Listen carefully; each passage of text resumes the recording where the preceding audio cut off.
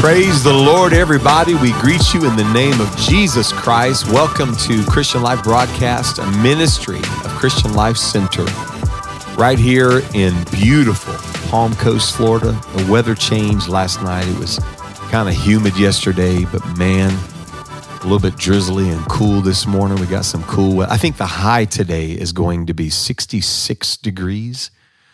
That's why we live in Florida, folks. It feels so good.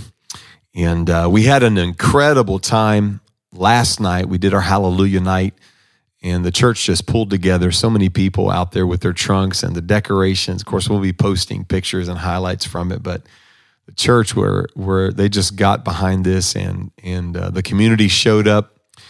We had hundreds and hundreds and hundreds of people walk through here, and we had a blast.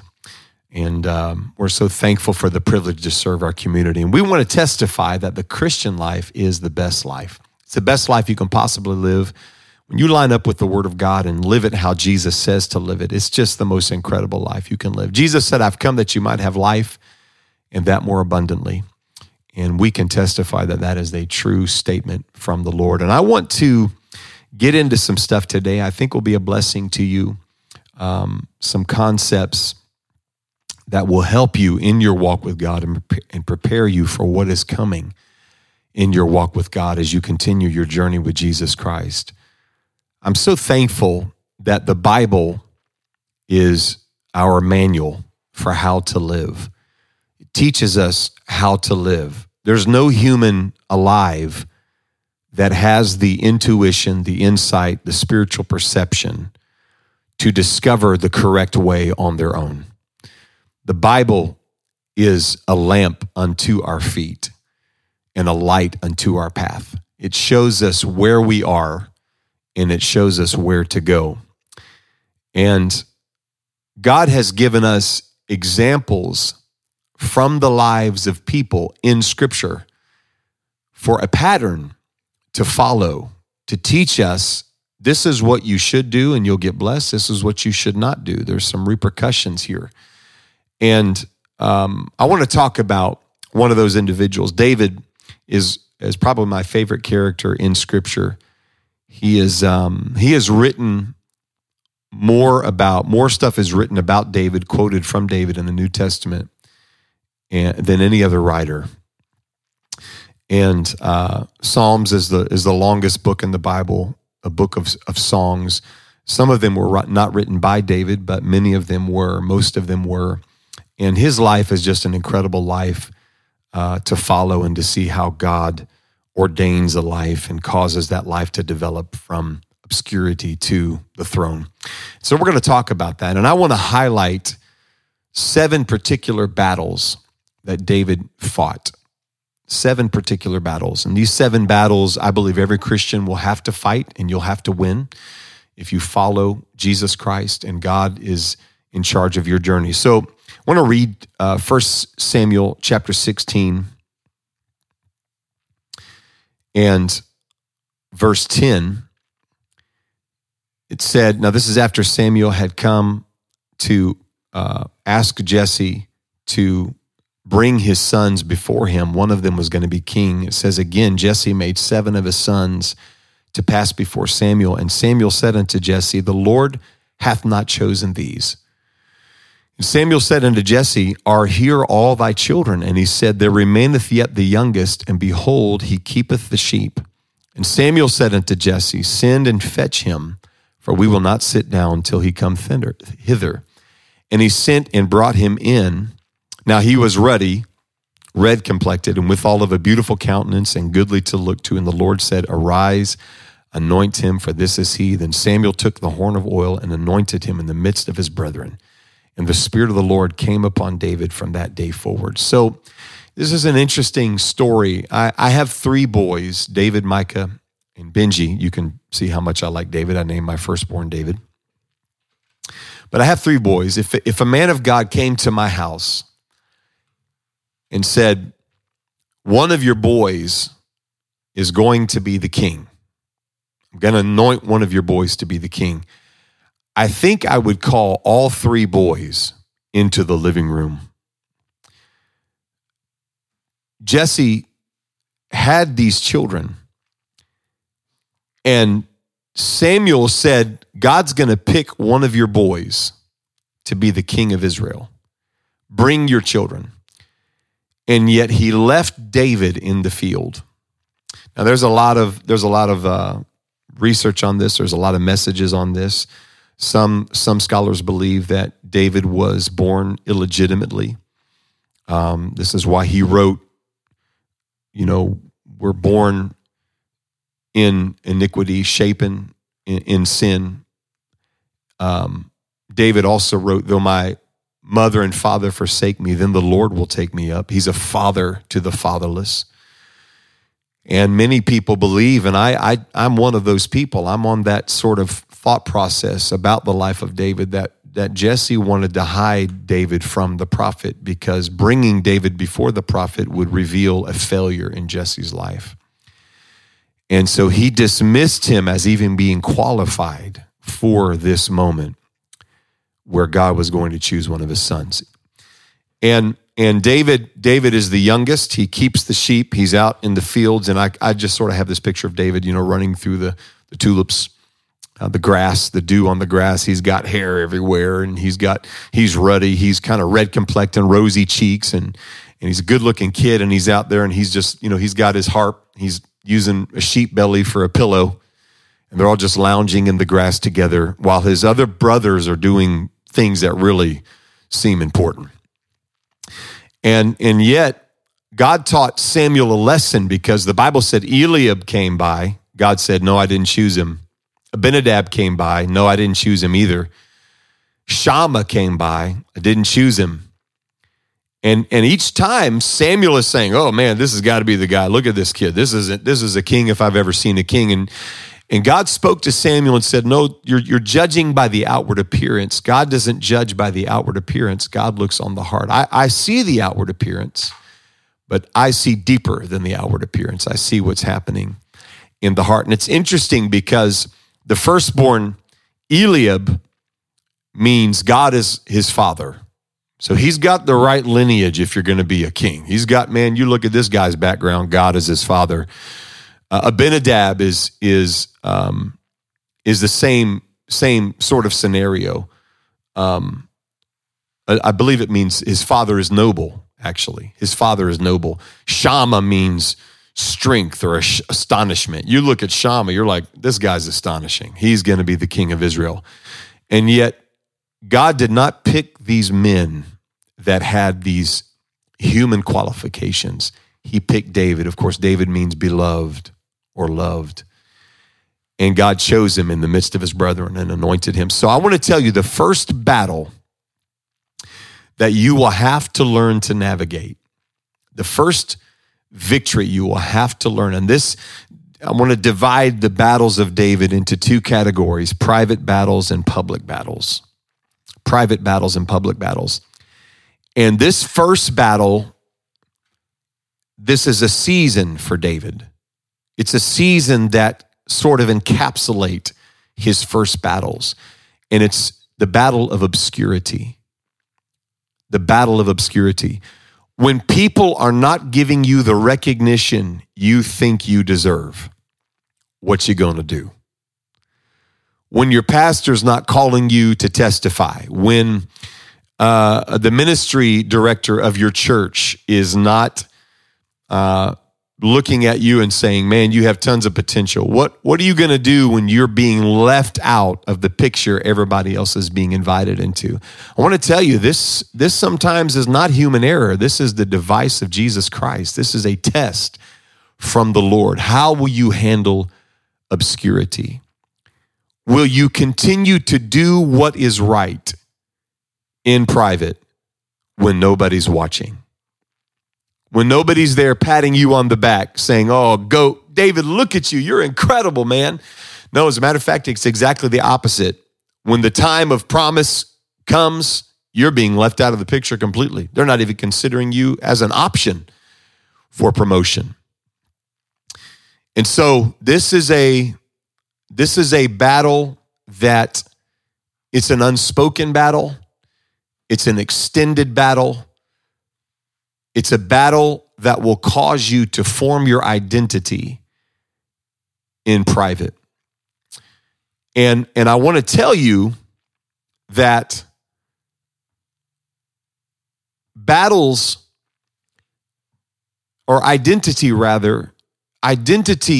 you look at how God dealt with people.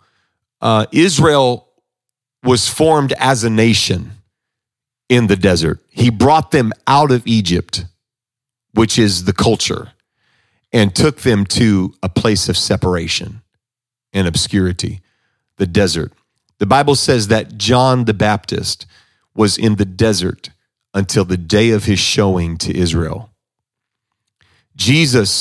Isaiah prophesied of Jesus that he was a tender plant that would grow up in a dry place. So what's going on here?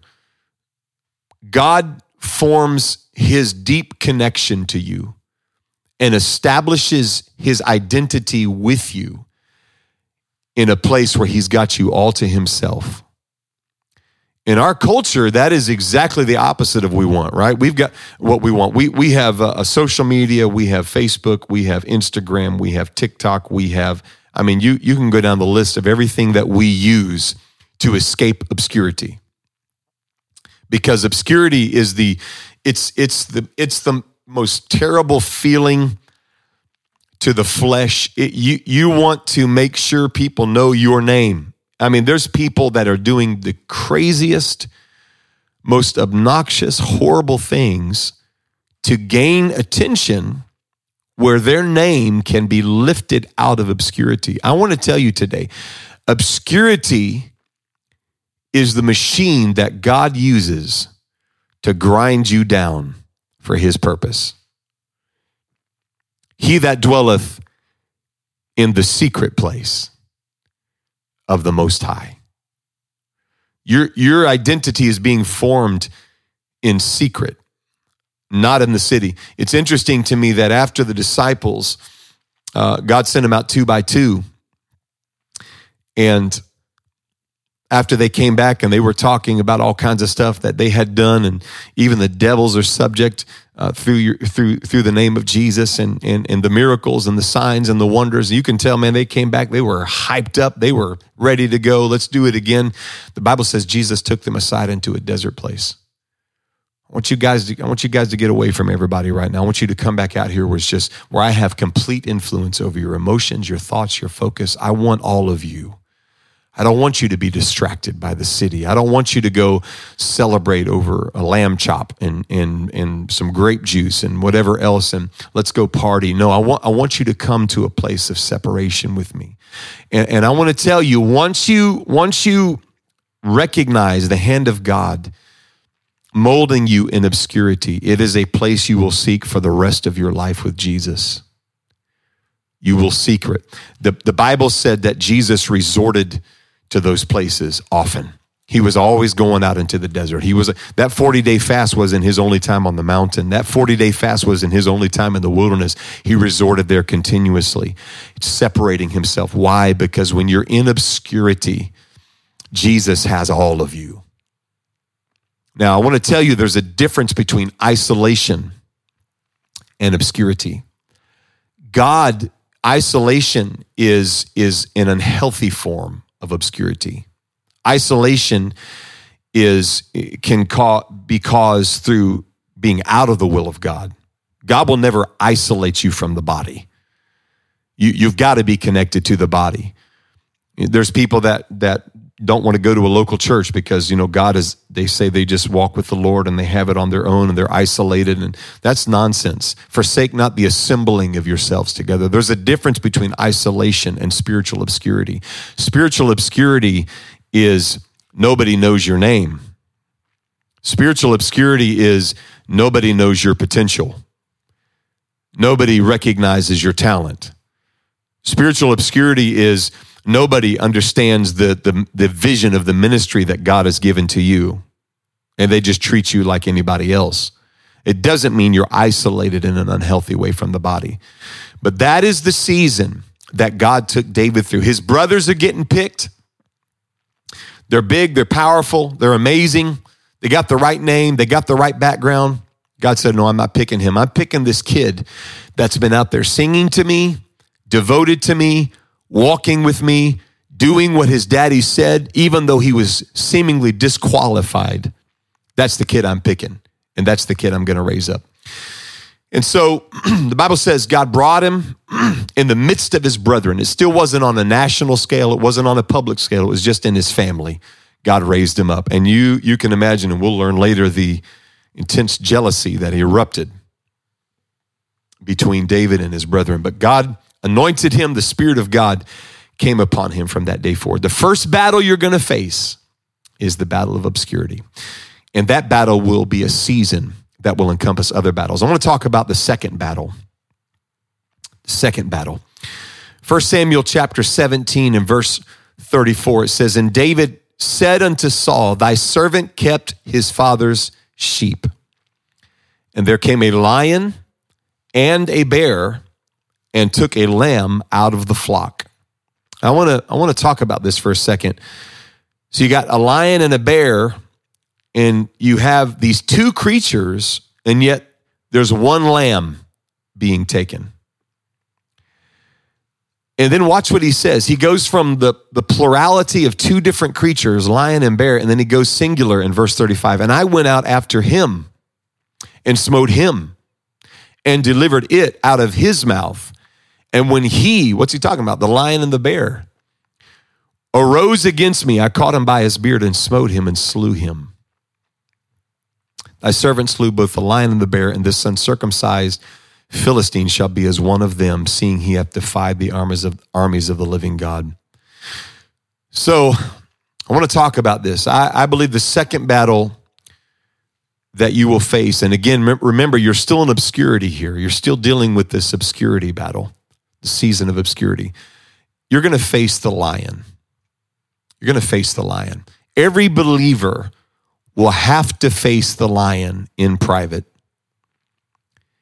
You're going to have to face the lion. Your pastor cannot beat the lion for you. Your brother, your sister cannot beat the lion for you. The church cannot beat the lion for you. You will have to face the lion and defeat the lion by yourself with the help of God. This is a private battle. It's a battle in obscurity.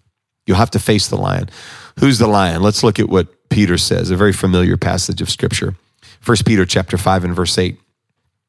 Peter said, "Be sober, be vigilant, because your adversary, the devil, he's your adversary. He wants to beat you. He wants to defeat you.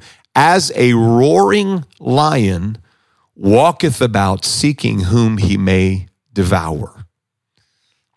So you got this lion out there, just like a normal lion. He's just kind of walking around and he's roaring.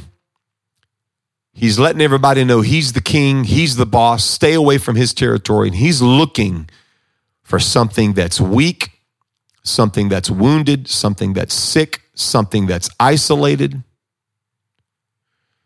that he can devour. Whom resist? This is such an important word right here, resist. Whom resist, steadfast in the faith, knowing that the same afflictions are accomplished in your brethren that are in the world. So let's talk about the lion. The lion. Lions are, they're called the king of the jungle, the king of beasts. They're incredibly powerful. My sons, boys are all about the biggest and the strongest and the most lethal and the most deadly. Benjamin, Judah, my youngest boy, he loves lions. A lion is his favorite thing. Micah loves the Siberian tiger because it's the biggest, baddest tiger there is, and it's stronger than any other cat. And so there's a constant theological debate in our family as to which cat would win in a fight. And I explained to them, well, Siberian tigers are bigger, they're stronger, they're gigantic, but they're by themselves and they can fight. But lions fight from the moment they're born. They're fighting for every square inch of space they get. They fight for every scrap of food. They fight each other. They kill each other. These are fighters. And we're talking about the lion. How does a lion attack? A lion never attacks the biggest and the strongest. That lion's not out there looking at the herd of water buffalo thinking, oh, there's the bull. There's the one that's out there snorting and the stuff's coming out of his nose. That's the one I want to take down to show how strong. No, they're looking at the back of the herd. They're looking at the babies. They go after newborns. Fresh believers are fresh meat for the devil. I want to tell every new believer, you're going to have to face the devil. You're going to have to face him and you're going to have to defeat him. He is coming for you. The experience that you just had in God, this powerful born-again experience, he is going to challenge it. He's going to do everything he can to disable you before you ever get going. The devil, the lion, goes after new babies. Who else does he go after? He goes after the wounded. You're going to get wounded. Be careful when you're wounded. Be careful when you're dealing with a wound in your spirit, because the devil has got a big target on you. You are very vulnerable. He's coming for you. And so the lion, the way a lion hunts is through ambush. You don't see the lion there and you just wait and he starts off like the cheetah. The cheetah is looking, a mile away and he's looking at the gazelle and he starts trotting and then he starts running. That is not how a lion hunts.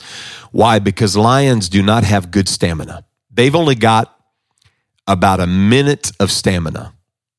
And now in that minute, they are overwhelming deadly force. They're built to kill. They burst out of the grasses in the savannah with all of their might. They can reach speeds of 30, 35 miles per hour. I'm an expert on lions because of YouTube, National Geographic videos. They burst out of there and they come with surprise. They come with incredible speed, overwhelming force. They attack from multiple angles. They set up ambushes. But if they do not get that creature within that window, they're done. They're done. I read a statistic that said only 1 in 10 hunts are successful for lions. They are terrible hunters.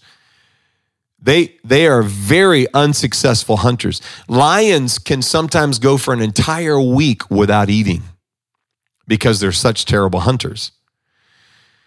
And so they have to capture that zebra. They have to capture that buffalo within that window because their stamina is so weak.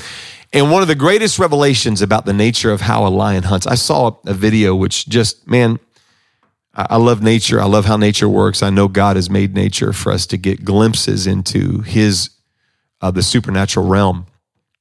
But I saw a lion, and this lion had captured a zebra. And sometimes they go for the throat, they go for that death bite, and they do everything they can to get that death bite. Why? Because they only have a little bit of stamina. And so this lion had a hold of the zebra's nose, like the whole muzzle was in the mouth of the lion. It was a female lion. They do most of the hunting, while the males just kind of walk the territory and roar. Lions are very territorial. And so the female had it. Its claws were around the neck of this zebra, and the muzzle was in the mouth of the lion, and it's just suffocating the zebra. And the zebra is fighting for its life, and it's stomping on the lion. It can't go anywhere. It's caught. The claws are in. The teeth are sunk in. The zebra's bleeding. Its eyes are wide open. And I don't even think it did this on purpose. I don't think the zebra is cognizant enough, intelligent enough to do this on purpose. But there was a river, and the slope that the lions had attacked out of this riverbed, the slope was drawing this battle down into the water. And then the hooves of the zebra were in the water, and it's just kind of can't help it because of the slope going into the water. They're just getting deeper in the water. And the zebra's breathing, and it's huffing, and it's slowly being suffocated, but they're getting deeper in the water, until finally the lion is no longer tense. The lion is just, you can see the forepaws of the lion. They're just holding on for dear life. Its claws are in, but it's losing strength. And now the zebra is gaining strength, and it's just stomping on this lion. And the lion's mouth is now taken in water because they're so deep in the water. And finally, like one of the claws fell off, and when that happened, it was over, man. There was a glimmer of hope for this zebra, which had incredible stamina. It wasn't even remotely done fighting for its life. And it started stomping this thing until finally it just stomped this lion into the river, took off running. There's blood coming down, and you could see the marks of the battle. And that lion was covered in mud. It's just like exhausted. It climbs out of the riverbed and just plops down on the side of the river. What happened? The zebra resisted the lion long enough to where the lion lost his will to fight. Shekarahaya. What does it say in 1 Peter 5:9? Whom resist? Resist the lion. What is resistance? It's pressure coming from the other side. He's exerting pressure this way. You start exerting pressure that way. Now, if you don't fight, you're going to die. You will die. And that pressure can seem overwhelming. That pressure is overwhelming. It's a lion. It's someone the devil has got thousands of years of murdering souls under his belt. He knows how to kill you unless you fight back, unless you resist the pressure from the devil. What do the writer of Hebrews say? Resist the devil and he will flee from you. Resist, put pressure back. It's a wrestling match. For we wrestle not against flesh and blood, but against principalities, against powers, against the rulers of the darkness of this world, against spiritual wickedness in high places. You have to wrestle the devil. If you feel pressure coming from the devil, put some pressure back. Greater is he that's in you than he that's in the world. What's that telling you? It's telling you the two dimensions of pressure.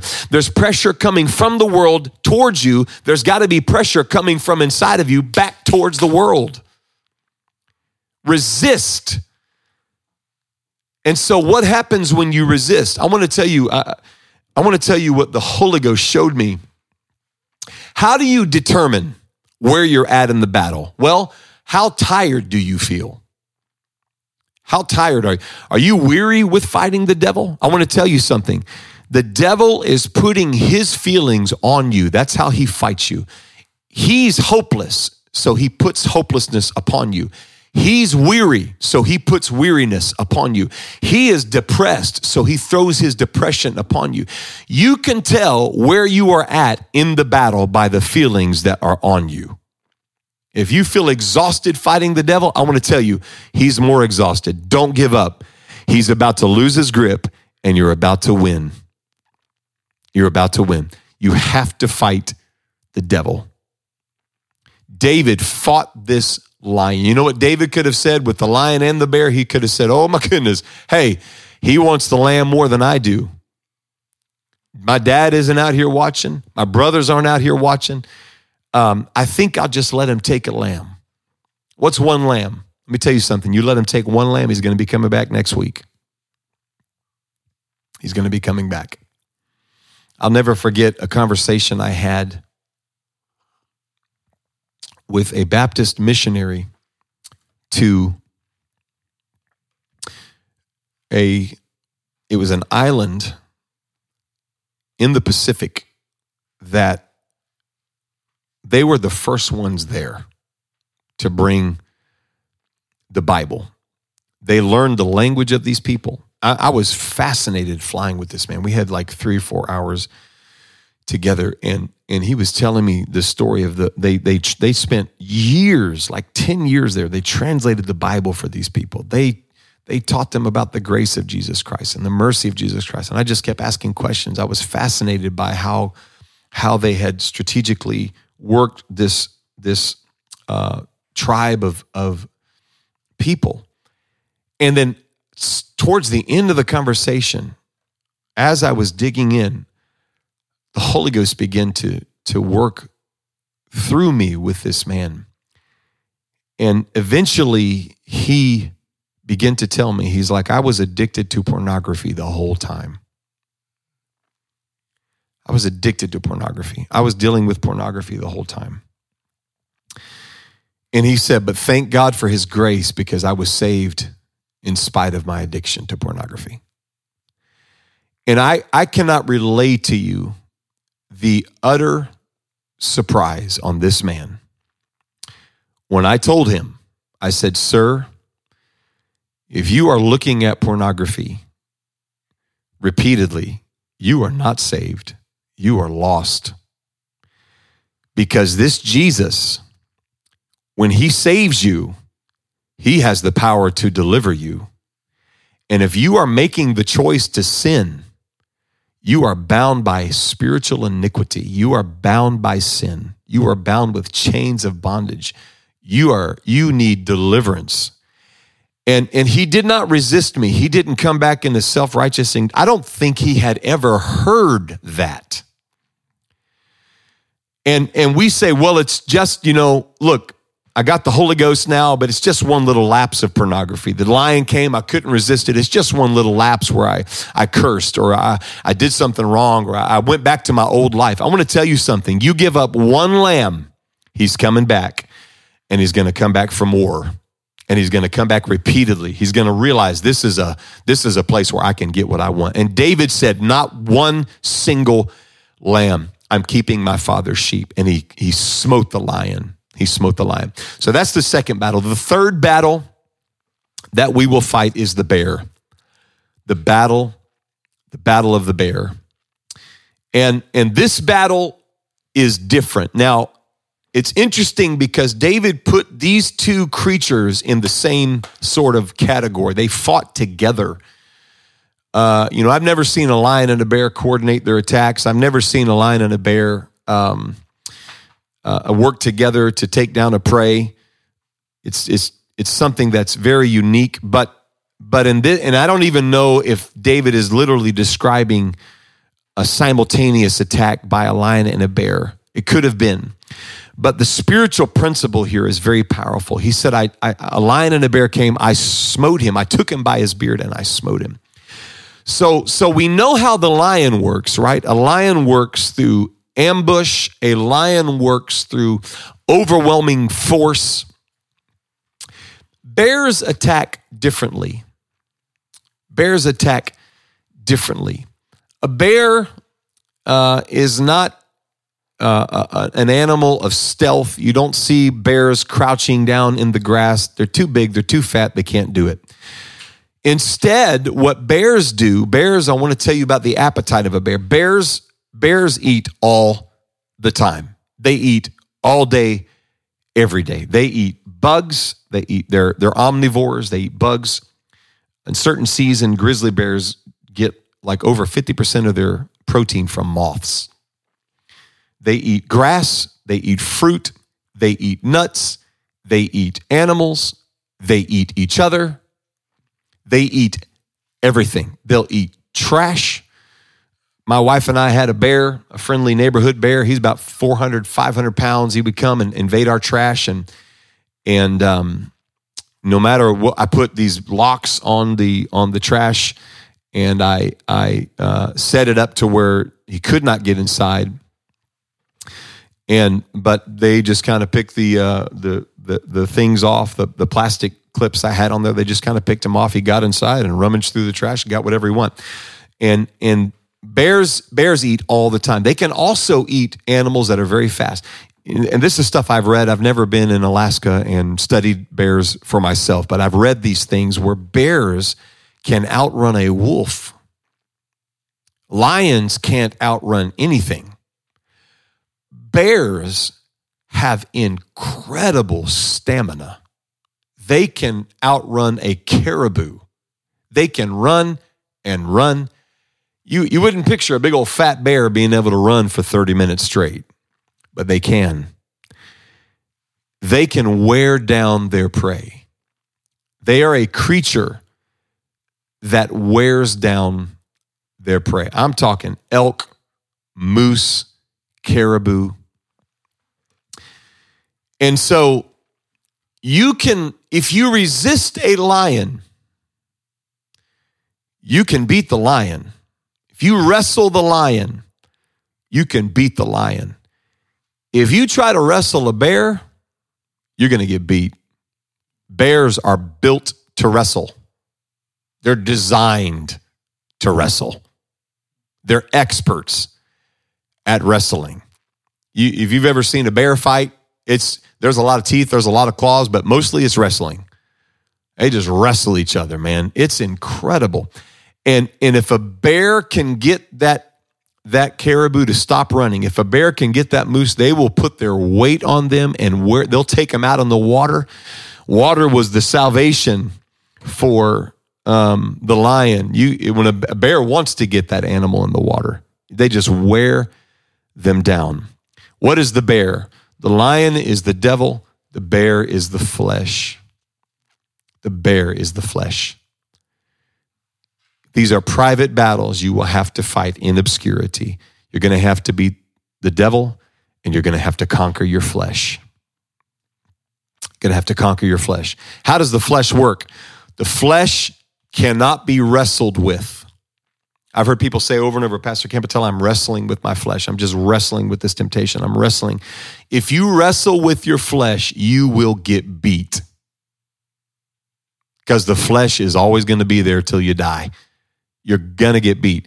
What does the Bible say? For we wrestle not against flesh. That's not just talking about human enemies. That's talking about yourself. We wrestle not against flesh and blood, but against principality. The method of conquering the flesh is different than the method of conquering the lion. When that lion comes, get ready to wrestle.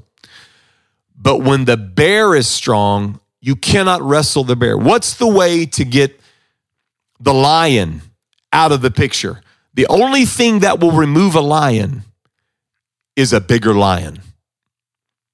So you have the lion of the adversary of the devil. He's our adversary, the roaring lion. Then you have the lion of the tribe of Judah. You've got to exert Jesus on them. You can praise your way through that victory. You can worship your way and get that victory. You can put that spiritual pressure, that Jesus pressure back on them. But how do you remove a bear from its territory? It doesn't matter how many bears are there. Bears they kind of interact with each other. If there's a food source, they'll just come when the other bear's not there.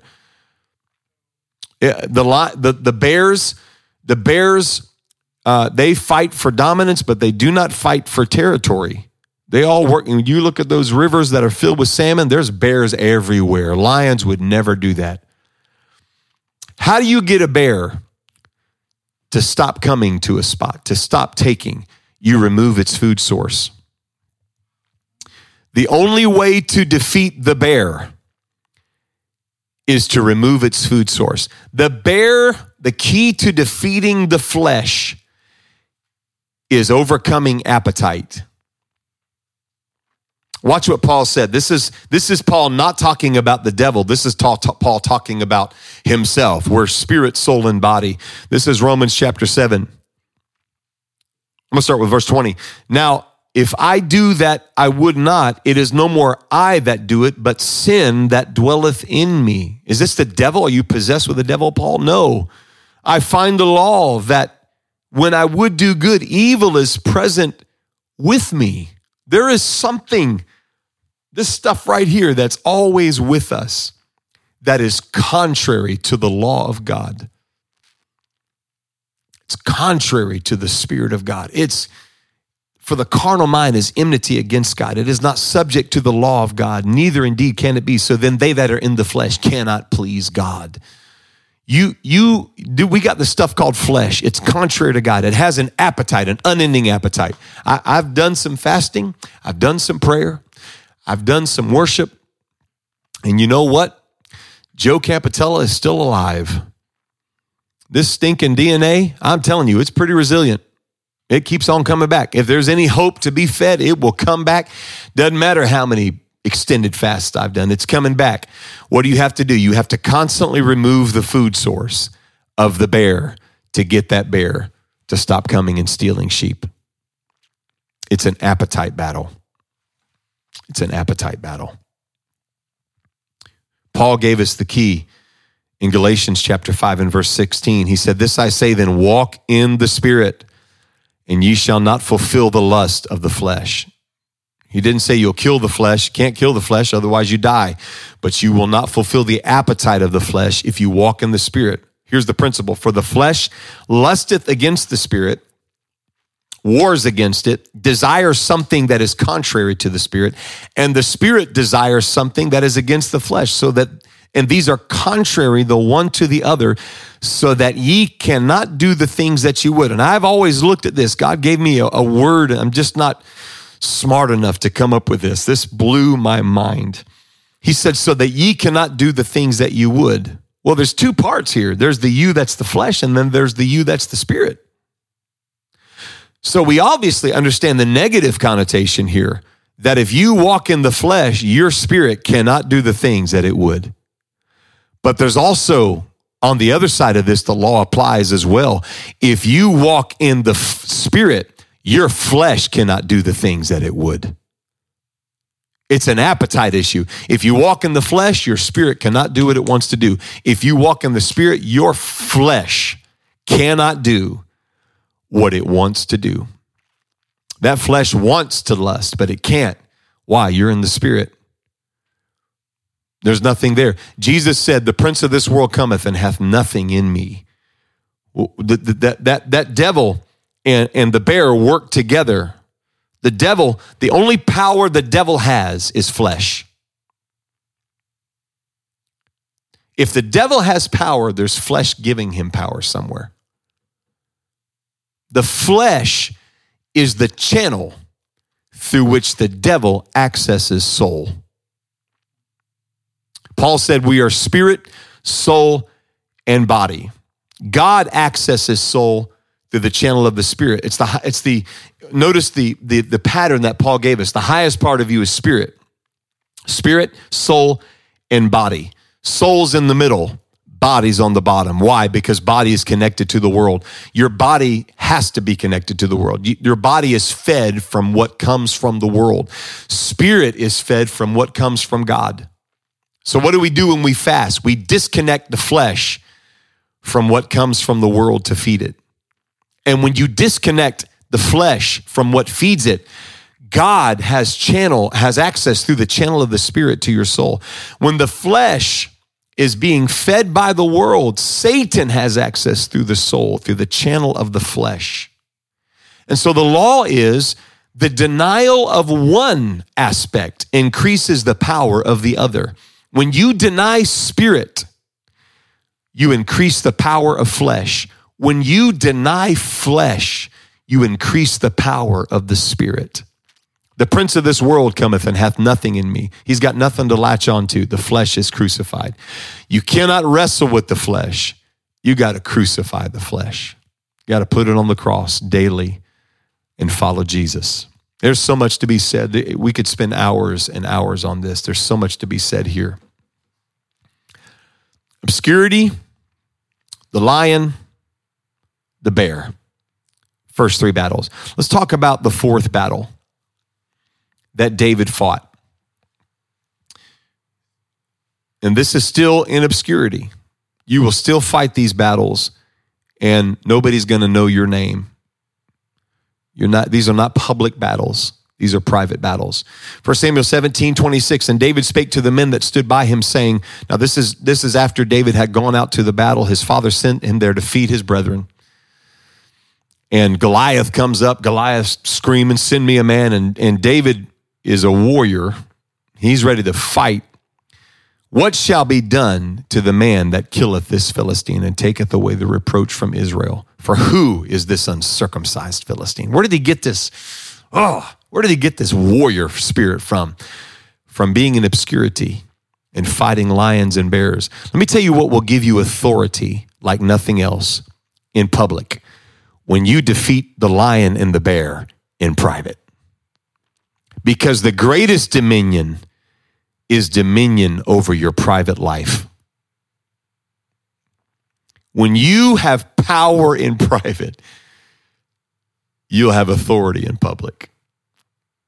My God.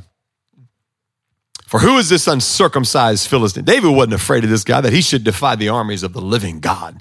The people answered him after this matter, saying, so shall it be done to the man that killeth him. Saul's going to give you Michala's daughter. She must have been a beautiful girl.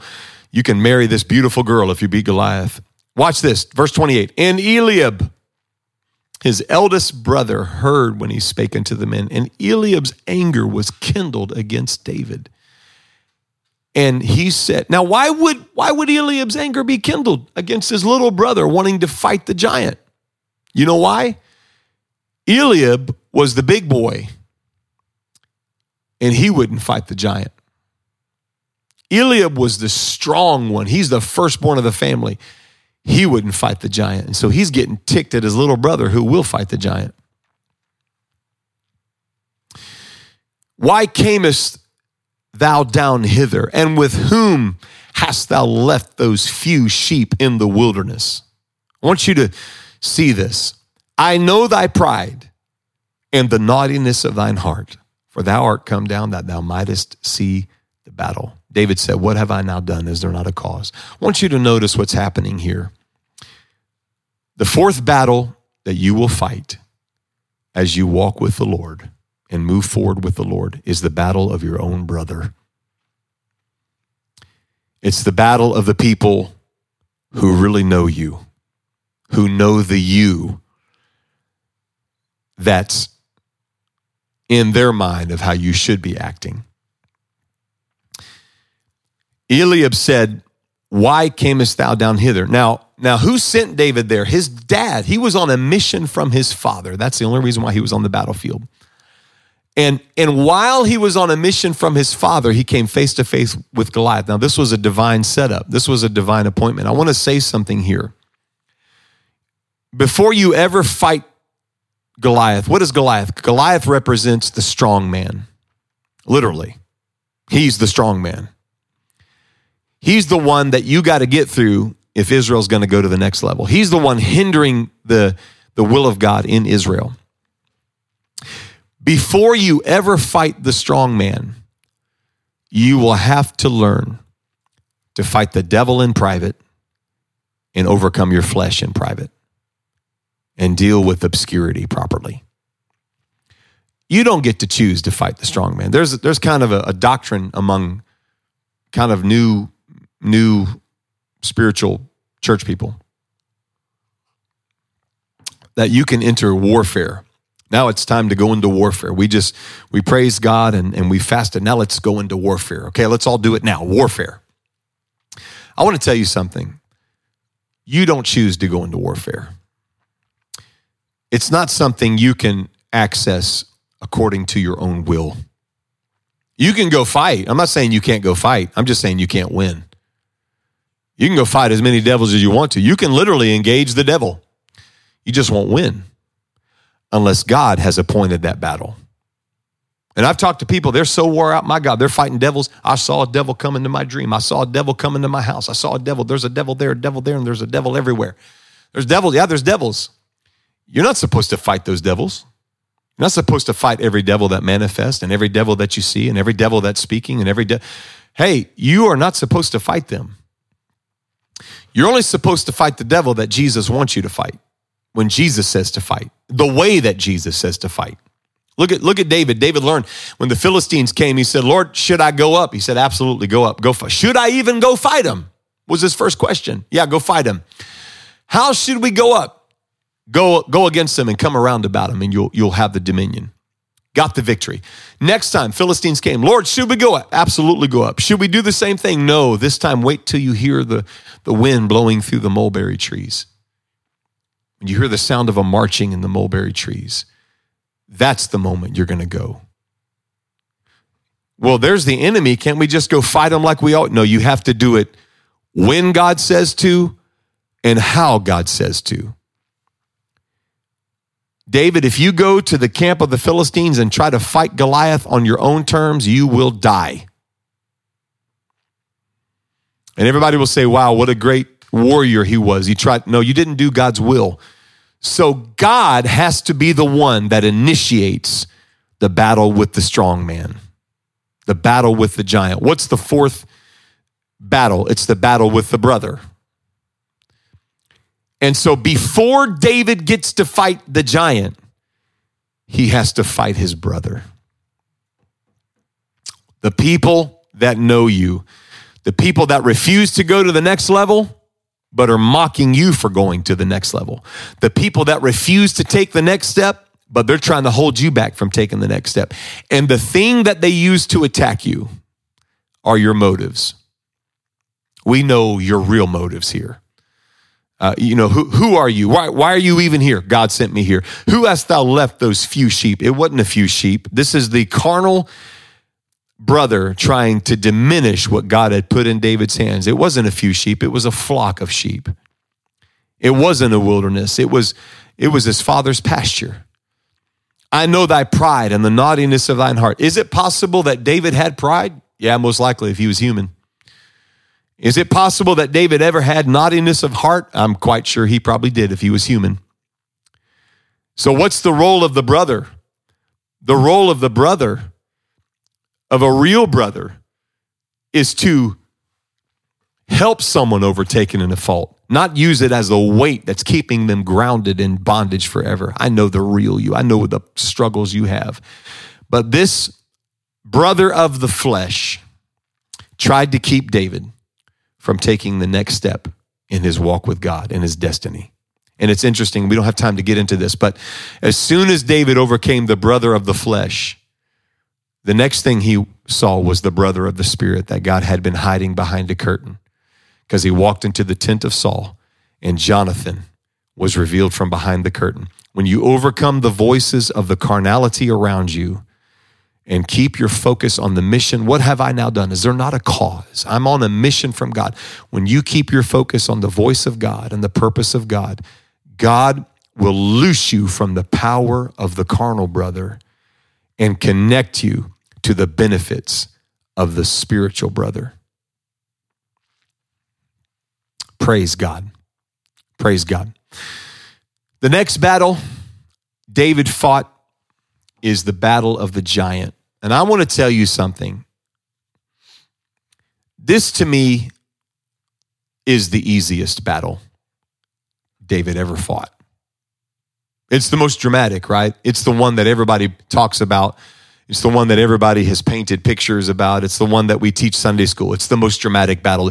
David and Goliath. It's as old and as known as any story in Scripture. David took 5 stones and Goliath is mocking him. You sending me a little boy? You sending me a dog? Who am I? I'm a mighty warrior. And David said, you come to me with a sword and a spear and a shield. I come to you in the name of the Lord of hosts, the God of the army of Israel, whom thou hast defied. And today you're going down.